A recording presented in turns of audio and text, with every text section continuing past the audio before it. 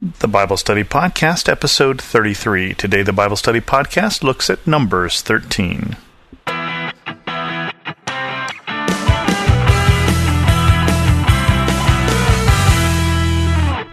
Welcome to the Bible Study Podcast. I'm your host, Chris Christensen. This is going to be the sixth part of the story about Exodus, although this one won't come from the book of Exodus, but will instead come from the book of Numbers. And specifically, I'm skipping ahead to Numbers 13. I'm skipping the whole book of Leviticus and the end of Exodus and the beginning of Numbers.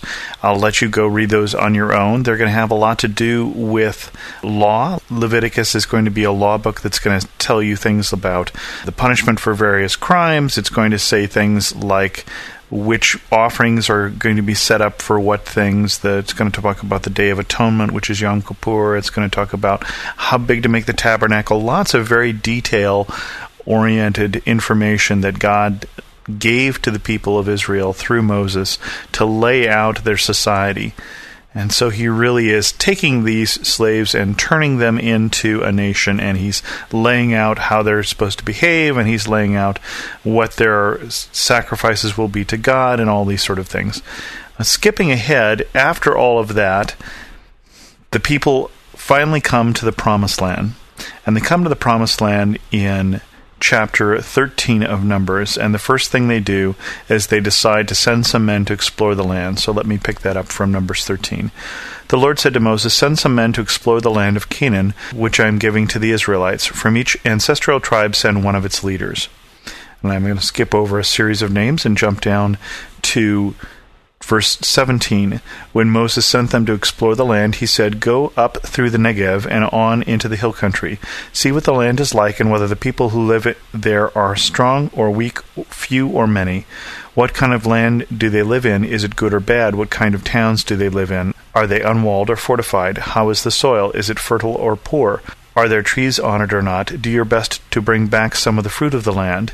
It was the season for the first ripe grapes. So they went up and explored the land from the desert of Zin as far as Rehob, toward Lebo-Hamath. They went up through the Negev and came to Hebron, where Ahiman, Sheshai, and Talmai, the descendants of Anak, lived. Hebron had been built 7 years before Zon in Egypt. When they reached the valley of Eshcol, they cut off a branch bearing a single cluster of grapes. 2 of them carried it on a pole between them, along with some pomegranates and figs. The place was called the Valley of Eshcol because of the cluster of grapes the Israelites cut off there. At the end of 40 days, they returned from exploring the land. They came back to Moses and Aaron and the whole community at Kadesh in the desert of Paran. There they reported to them and the whole assembly and showed them the fruit of the land. They gave Moses this account: "We went into the land to which you sent us, and it does flow with milk and honey. Here is the fruit. But the people who live there are powerful, and the cities are fortified and very large. We even saw descendants of Anak there. The Amalekites live in the Negev, the Hittites, Jebusites, and Amorites live in the hill country, and the Canaanites live near the sea along the Jordan." Then Caleb silenced the people before Moses and said, "We should go up and take the possession of the land, for we can certainly do it." But the men who had gone up with him said, "We can't attack those people. They are stronger than we are." And they spread among the Israelites a bad report about the land they had explored. They said, "The land we explored devours those living in it. All the people we saw there are of great size. We saw the Nephilim there, the descendants of Anak come from Nephilim, which we seemed like grasshoppers in our own eyes, and we looked the same to them." And continuing on into Numbers 14. That night all the people of the community raised their voices and wept aloud. All the Israelites grumbled against Moses and Aaron, and the whole assembly said to them, "If only we had died in Egypt, or in this desert. Why is the Lord bringing us to this land only to let us fall by the sword? Our wives and children will be taken as plunder. Wouldn't it be better for us to go back to Egypt?" And they said to each other, "We shall choose a leader and go back to Egypt." Then Moses and Aaron fell face down in front of the whole Israelite assembly gathering there. Joshua son of Nun and Caleb the son of Jephunneh were among those who had explored the land, tore their clothes, and said to the entire Israelite assembly, "The land we passed through and explored is exceedingly good. If the Lord is pleased with us, he will lead us into that land, a land flowing with milk and honey, and will give it to us. Only do not rebel against the Lord, and do not be afraid of the people of the land, because we will swallow them up. Their protection is gone, but the Lord is with us. Do not be afraid of them." So here's the situation. It's about a year after God used signs and wonders to get Israel out of Egypt. Through the Red Sea, been guiding them through the desert, been giving them the law, the 10 Commandments, all these instructions, finally gets them within sight of the Promised Land. And before they go in, they send in these spies. And they're actually told by God to send the spies ahead of time. They send in 12 spies. 10 of them come back and say, it's a really good land, it's full of milk and honey, it's full of fruit, and we shouldn't go there because the cities are strong and the people are big. And 2 of the spies, Caleb and Joshua, come back and say, well, all that's true, but it doesn't really matter. If God is with us, then we should go. If God is with us, then it doesn't matter how big they are, and it doesn't matter how strong the cities are. So it wasn't that they disagreed with the other spies. They just found that information to be of no use. They knew that they had been led by God to this point, that God had basically promised this land to Abraham hundreds of years ago, leading to this day. And on this day, with God still leading them by a pillar of fire by day and a pillar of cloud by night, what mattered to them is, does God want us to go in? If He does, we should. And if God doesn't want us to go in, then we shouldn't. But clearly God has brought us here to go in, and therefore it does not matter how big the obstacles are. But the people don't listen. The people basically say once again, why did you bring us out of Egypt? We just brought us out here to die. This time we're actually going to rebel. We're going to appoint a new leader, and we're going to go home, where home is Egypt. It's interesting that with as difficult as it was to get Israel out of Egypt, with the 10 plagues and all of that went on, and the passing through the Red Sea, that was the easy part. The hardest part is to get Egypt out of Israel. To get this notion that that is home out of them. They're standing here, they're looking at home, but they don't see it. They're standing here and they only see, we seemed like grasshoppers in our own eyes, and we looked the same to them. It's interesting. I think for us it's the same sort of thing. It's easy to be saved. It's harder to be changed. And that's what they were. These people were saved from Egypt. They were saved through the Red Sea. God had preserved them. They were saved. And yet, this whole generation, except for Joshua and Caleb, are about to be forbidden to enter the Promised Land.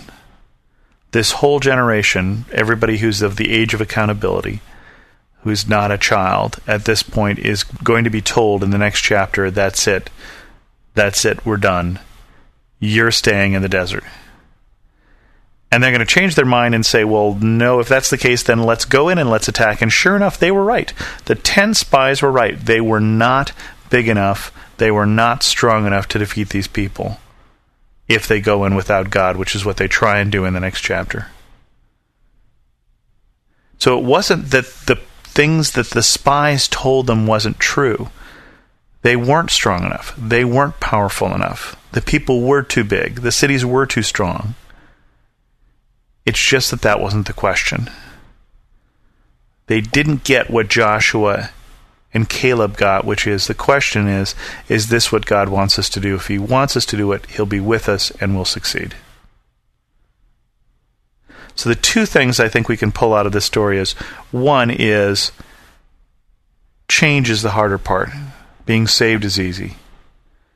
How many of us, I think, still want to live that old life? We've passed through the waters of baptism like the people of Israel passed through the Red Sea. In Romans, we learn that that is symbolic of death. And really, at that point, they're supposed to have died to that old life in Egypt, like Caleb and Joshua do, and reborn as people of Israel. But they're still lugging Egypt with them in their hearts. Change is hard. And I think the second thing is that we often, I think, fear the wrong thing. We often don't get that the fact that we're afraid of what God is calling us to do, but God is calling us to do what's best for us. God is leading them into a land of milk and honey that they lose out on because they don't follow. I think of the old joke that Jerry Seinfeld talks about people, according to an old study, are more afraid of public speaking than of death, and so if you go to a funeral, people would be more comfortable being in the box than the person who has to give the eulogy. Sometimes we fear the wrong things. My church did a retreat this weekend on John Ortberg's book, If You Want to Walk on Water, You've Got to Get Out of the Boat, and talked about overcoming that fear of the wind and the waves which are crashing as Peter is called by Jesus to get out and walk on the water. And I think that's the same call that's going on here is, yes, the obstacles are big, but trust God. Yes, the cities are fortified, but trust God. Whatever God is calling us to do, He is faithful and capable and powerful enough to see us through. And with that, we'll bring this episode of the Bible Study Podcast to a close. If you have any comments, feel free to send them to me at host@thebiblestudypodcast.com. And as always, thanks so much for listening.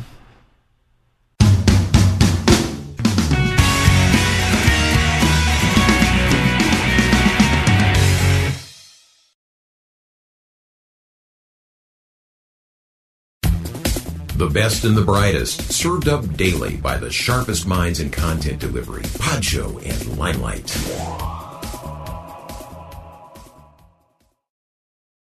Hello, my name's Rachel Carmen, and I want to invite you to come over and listen to my podcast. It's called Real Refreshment. For years and years as a young mother, I chased after the wind, thinking that the world could offer me the refreshment I longed for. But it was only when I discovered it in the person of Jesus Christ that I really found refreshment. Come on over and join me as we dig into Bible study. I'll see you there.